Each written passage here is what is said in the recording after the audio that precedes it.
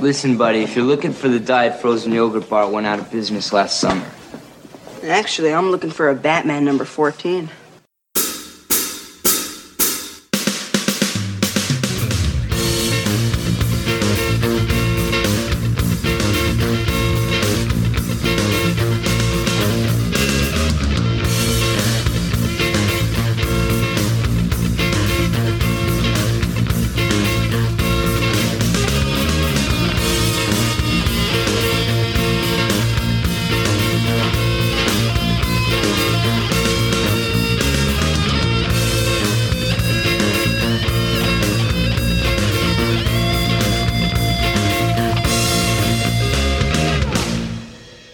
Hey everybody, Clinton Robinson here. Welcome to another fun-filled episode of Coffee and Comics. I'm doing this one kind of off the cuff because I didn't realize I was going to have a little bit of recording time. So I'm taking quick advantage of it, and we're going to go through a comic I read recently that has kind of been on my list to talk about for a while anyway, but boy oh boy does it seem like the appropriate one for today.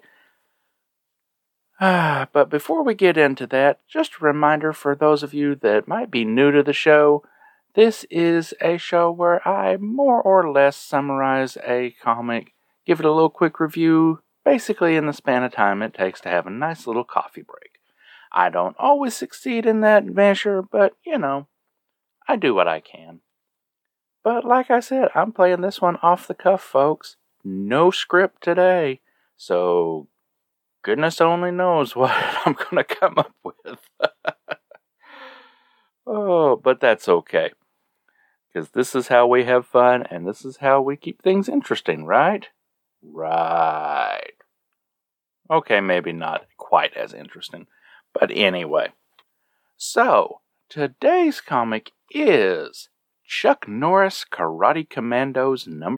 It was put out by Star Comics, which was an imprint of Marvel, of course. That was their kid-friendly / licensed book line there for a while.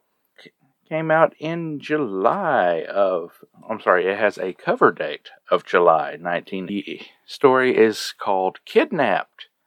Writer was Howard Mackey. Penciler was Alex Saviuk. Inker was Sam De La Rosa. Letterer Phil Felix. Colorist Petra Scottis. Editor Don Daly.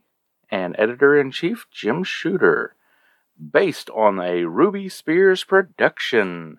And what do we mean by that, folks? That means this is a cartoon tie-in, which in itself was a toy tie-in, although I think technically the cartoon came first. Either way, they're all Chuck Norris cash grabs, so, it is what it is. Our cover, and yes, I know I usually skip the cover, but this is kind of important for later on.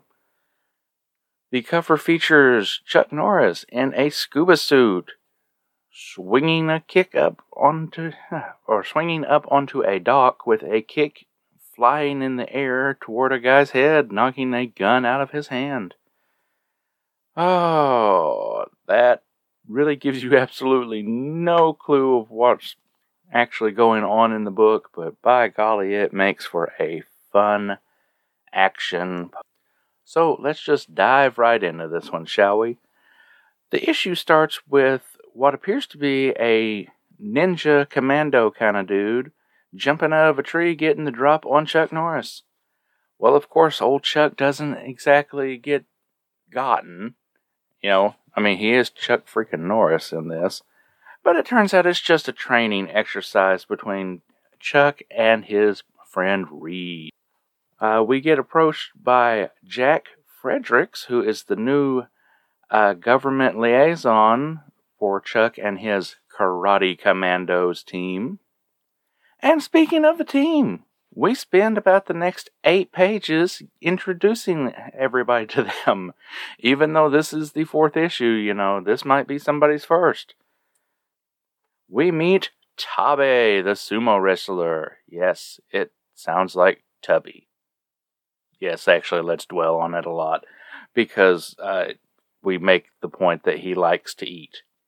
A lot. But he's also super strong. So, whatever works. We meet Chuck's niece and ace mechanic, Pepper. We also meet Kimo, the samurai swordsman, who has also began practicing with. And then we meet Too Much, who is Chuck's ward/adopted son. Look at it. He is definitely too much. But just about that time, Chuck's signal watch goes off, alerting him there is an important meeting. So 1 hour later in downtown Los Angeles, Chuck Norris arrives at the West Coast branch of Plum Computers. That kind of serves as the front for whatever government. Yeah, just roll with it, folks. Chuck finds out that he and his karate commandos are supposed to help a Dr. Johann Belson. Not Benson, Belson. Learn to read, my stupid eyes. But they're supposed to help Johann Belson in the exchange of, basically to rescue his kidnapped daughter. The usual, he has an invention that they want, blah, blah, blah. Should I have mentioned that the Karate Commandos go up against an organization called Vulture, a la, James Bond Spectre? Yeah, I probably should have, and so should have the comic, because guess what? They're barely even... Yeah, you're introduced to the whole team, probably for the 4th time, but by golly, you have to learn all the other players on your own. Hope you watched the cartoon and bought the toys, huh? Yeah. Anyway, it turns out that Belson and Chuck Norris have a past, and Belson is known for basically double-crossing everyone. He's kind of, he's selfish, but he's also a scaredy cat. So, yeah, he's just gonna go with whatever's easy. But that's okay. Chuck agrees. Everything's gonna be fine. Belson's worried about his daughter. Obvious concern. And, they should be. His daughter's a diabetic. She needs her insulin. And, of course, they come up with a plan. They're going to put a tracking device in Belson's shoes. Yes, that's right, in his shoes. And while he's meeting with the kidnappers at a predetermined location out in the ocean, they're going to be several miles, down the shoreline, ready to spring in as soon as they find out everything's hunky-dory. Well, guess what? The meeting doesn't exactly go as Chuck and crew planned. Belson immediately rats them out, ditches his shoes, all that fun stuff, and the kidnappers manage to blow up the ship that, is supposed to have been waiting. But guess what? Chuck was super smart. Chuck totally saw through that. He put the real tracking device in the case full of insulin. How did they escape getting blown up, though? They saw through that, too. They've already been in scuba gear, just swimming along, doing the Chuck Norris Karate Commandos thing. And, of course, we see everybody on the dock, and we get a recreation of the cover from a different angle with a different dude, but still Chuck Norris. Because that's the important part of this book, right? Chuck Norris. So a few bits of fighty fight. I say a few, more like about, 4-ish pages. And everything works out in the end, right? Right. 4, nothing. This is like 6, almost 7 pages of the fighty fight action scene. This is a Chuck Norris still life, I guess. But in the end, everybody is saved.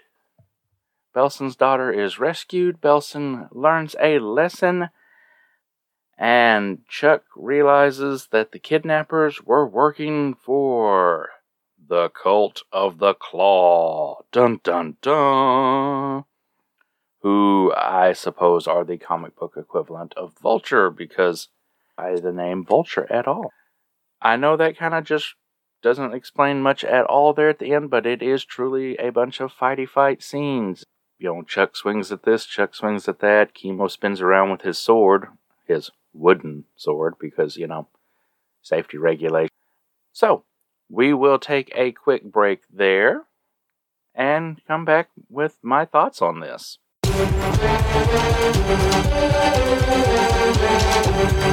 There's something like 115,000 English language podcasts in the world, and no doubt hundreds of them are aimed at the comic book genre.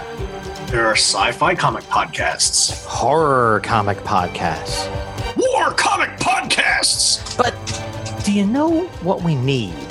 You guys crazy enough to combine those fields and make a podcast of their very own? Yes!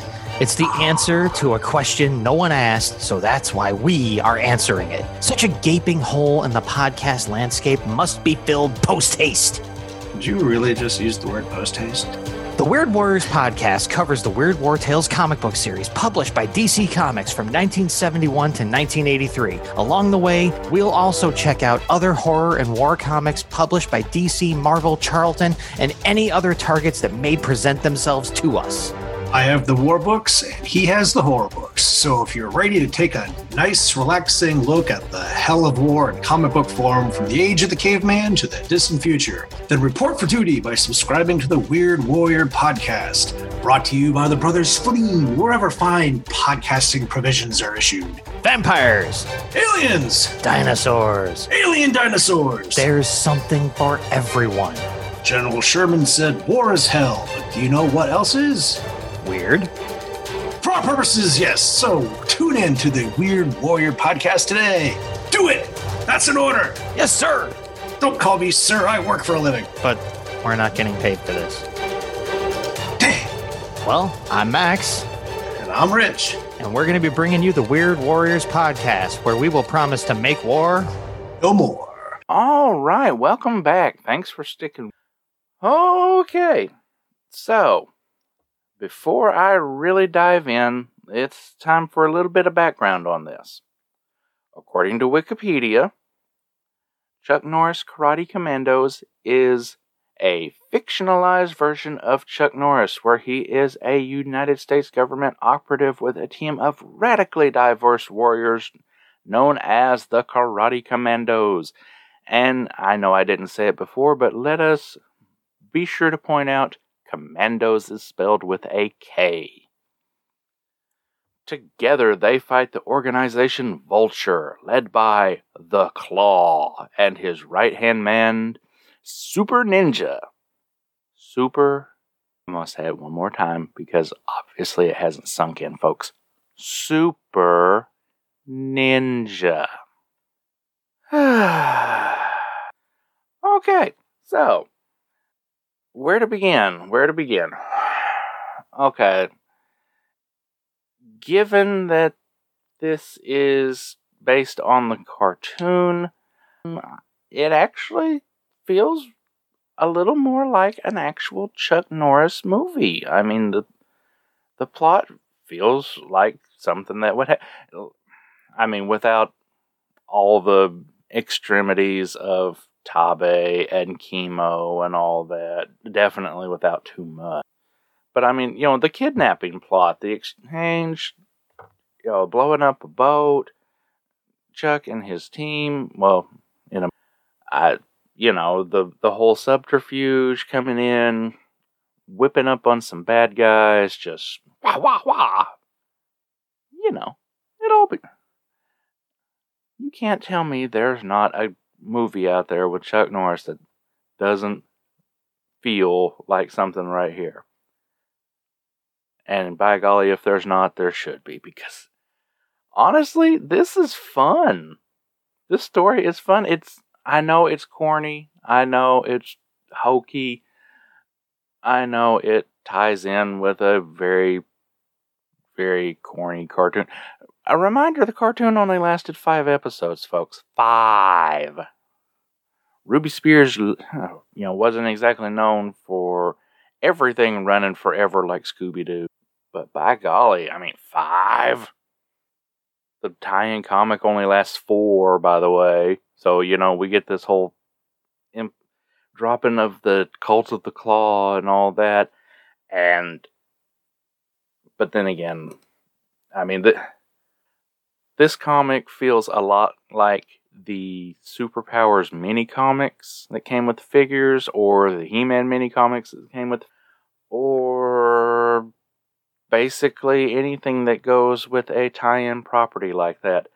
They're designed to help simulate play and give kids adventure ideas for their figures and all that fun stuff. And speaking of the figures, in that figure line, there were 3 Chuck Norris figures, as well as, half the other characters that we meet in this. Notice there's no Claw or Super Ninja or any ninjas, really. But in this whole comic, Chuck does not wear anything that his figures wear, or that he wears in the cartoon. I kind of found that to be a bold choice. Especially for a tie-in, you figure you would want your character to look their most iconic. And speaking of looking iconic, Chuck Norris in this comic is completely blonde. And I mean like Steve Rogers' yellow hair blonde. In the cartoon and the figures, he actually is more of a redhead. Kind of trying to simulate that Chuck Norris hair, but hair is hard to translate into. Take that as you will.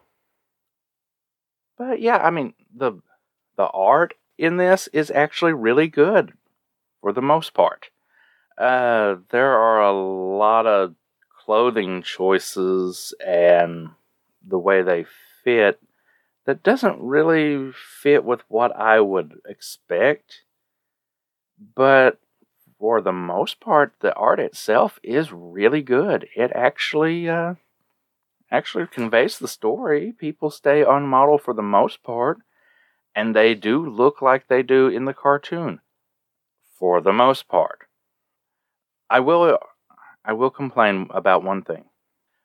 Belson's daughter. Holy cow, what age is she supposed to be?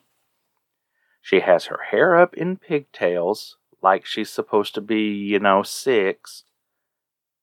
But they draw her from the neck down more like 16. So, I mean, this is kind of one of those cases of, did we just not get a good communication between all the art and scripting and all that, or what?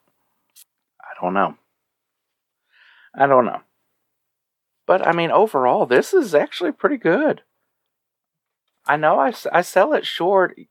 You don't have to have lofty expectations, though. I mean, you probably know what you're getting going in with something called Chuck Norris Karate Commandos that is spelled with a K on Commandos. I mean, yeah. When you start examining this book, you get fed up with it fast. If you're looking for what Greg Araujo calls a Sunday afternoon laundry day kind of read, okay, I said it wrong, Greg. You know what I mean. You all know what I mean. Something that you read in between folding loads of laundry. That's how Greg says it, yes. This is it. This is going to take you, 5-10 minutes to just sit down and read, but especially if you let it play out in your head like a Chuck Norris movie, this is fun. This really is. Howard Mackey knows his stuff. And in the end, isn't that what we really want from a book? For it to be a fun story with some fun art and minimal amounts of too much.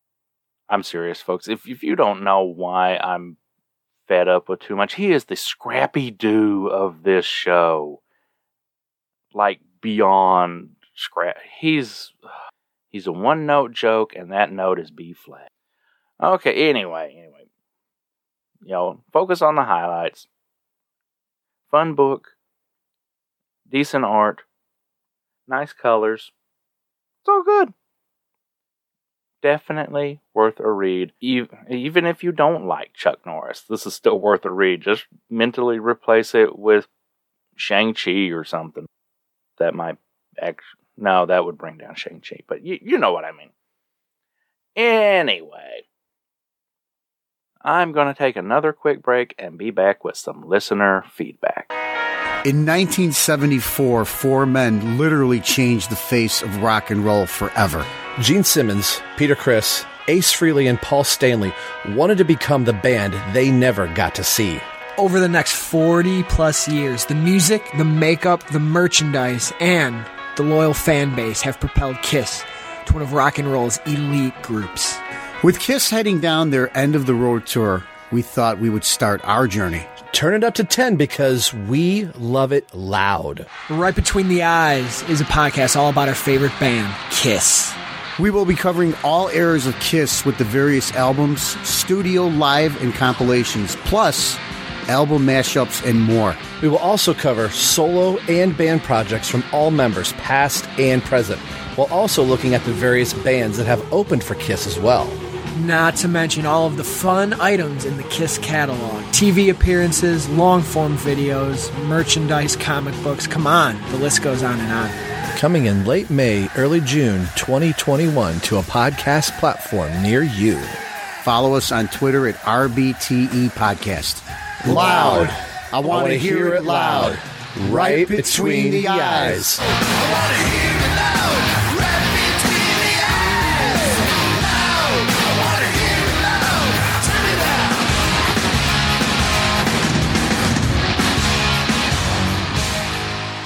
down. Hey, thanks for sticking with me again. I know this has probably been the first one in a while. I didn't mean for there to be so much time in between episodes, but by golly, it happens. And unfortunately, life did indeed get in the way, but it's okay. I'm here. I'm still gonna stick around. It just might be a while because life. But that's okay. Anyway, to the point. Last episode was part of the Last episode was part of the Merry Marvel Marching Society. I'm sorry, my brain is just frazzled because I don't know what consonants is. Although, since I already started in, shout out to Rick Heineken and Monthly Monday Movie Muckabout. Because yes, that's where my tongue went.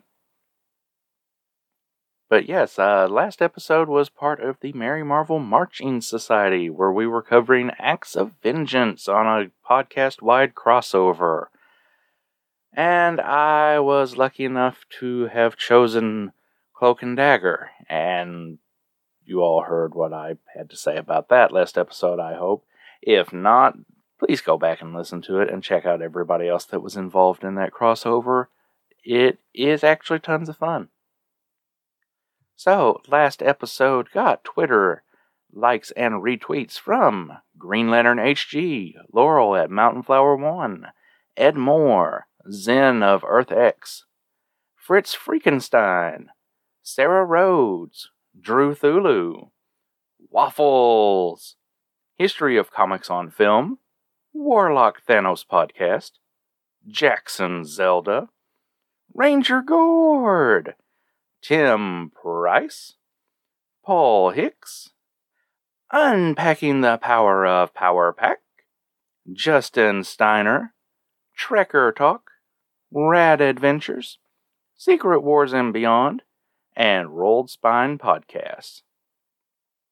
Over on Facebook, we got likes and shares from Pat Sampson, Bill Beer, Darren and Ruth Sutherland, Gene Hendricks, Jerry Green, Hal Jordan, Rick Heineken, Derek William Crabb, who helped organize us all, by the way, Al Sedano, and the Fanholes Podcast. So, I got a little bit of feedback. Green Lantern HG says, great episode, Clinton. It is a fun comic, but I don't think there was enough Cloak and Dagger. But I guess most events are like this. Keep up the great work. Well, I appreciate it, HG, but, yeah, I mean, not everybody in the crossover had to put up with having the Avengers show up. You know, Spider-Man got to do his own thing. Thor got to do his own thing. Cloak and Dagger were just kind of, you know, too busy in their own plots to really have any sort of interaction without the Avengers, I guess. Unpacking the Power of Power Pack says, here is the episode where we talk about Strange Tales 12 through 14, where Julie teaches Cloak to read, which he did link us, and it is episode 49 of Unpacking the Power of Power Pack. If you will recall, I mentioned that was a subplot that they kind of worked in right there at the last of the issue. Our good friend Jason Zeller wrote another email. He says, great podcast on the Acts of Vengeance storyline. I did enjoy the issues at the time, as they did have heroes and villains facing off who had not really fought each other before. I was really enjoying the fight, he has in quotation marks, with the Avengers, but was sorely disappointed to see the Incredible Hulk was just a robot. But I will take any excuse to see a bunch of superheroes thrown together and see what happens. Oh, well, thanks, Jason. Sorry, I'm just picturing, you throw a bunch of things together, see what happens. It's like superhero stew. Jackson Zelda says, the goofiness and ending of the Robot Hulk made me think... excuse me. Let me try that again. Jackson Zelda says, the goofiness and ending of the Robot Hulk made me think of it as an issue of not brand Ech. Yeah, you kind of nailed that one right there, Jackson. Not gonna lie. Okay, so that does it for feedback on that episode. I appreciate all of it. If you do want to leave feedback, you can reply under the Twitter postings. You can reply on Facebook. You can email me at coffeeandcomicspodcast@gmail.com, or you can comment on the website, which is coffeeandcomicspodcast.blogspot.com. I appreciate all the feedback, all the likes, shares, retweets, all the fun stuff like that. Without you, that show would not get out anywhere, I promise you. I could scatter stuff to the wind and it'll blow straight back at me. So, the listeners sharing, it's like MST3K used to say, keep sharing the tapes. That's what it's all about. Anyway, I've rambled on long enough. So, I hope you enjoyed this off-the-cuff episode. Hopefully I will have a chance to sit down and do a few more sooner rather than later. Because I'm looking at the calendar on the wall and realizing I am almost, about a week and a half into May and I haven't switched it from April yet. So, if that tells you exactly what kind of time I've been having lately. Anyway. And I know I say anyway a lot, so sorry. Is what it is. So to wrap it all up in a nice little bow, thank you all. I appreciate it. Thank you for listening. And remember, this is the place where the comics are never too old and the coffee is never too cold. This has been a Coffee and Comics production. All material referenced herein is copyright the respective owners and is believed covered under fair use.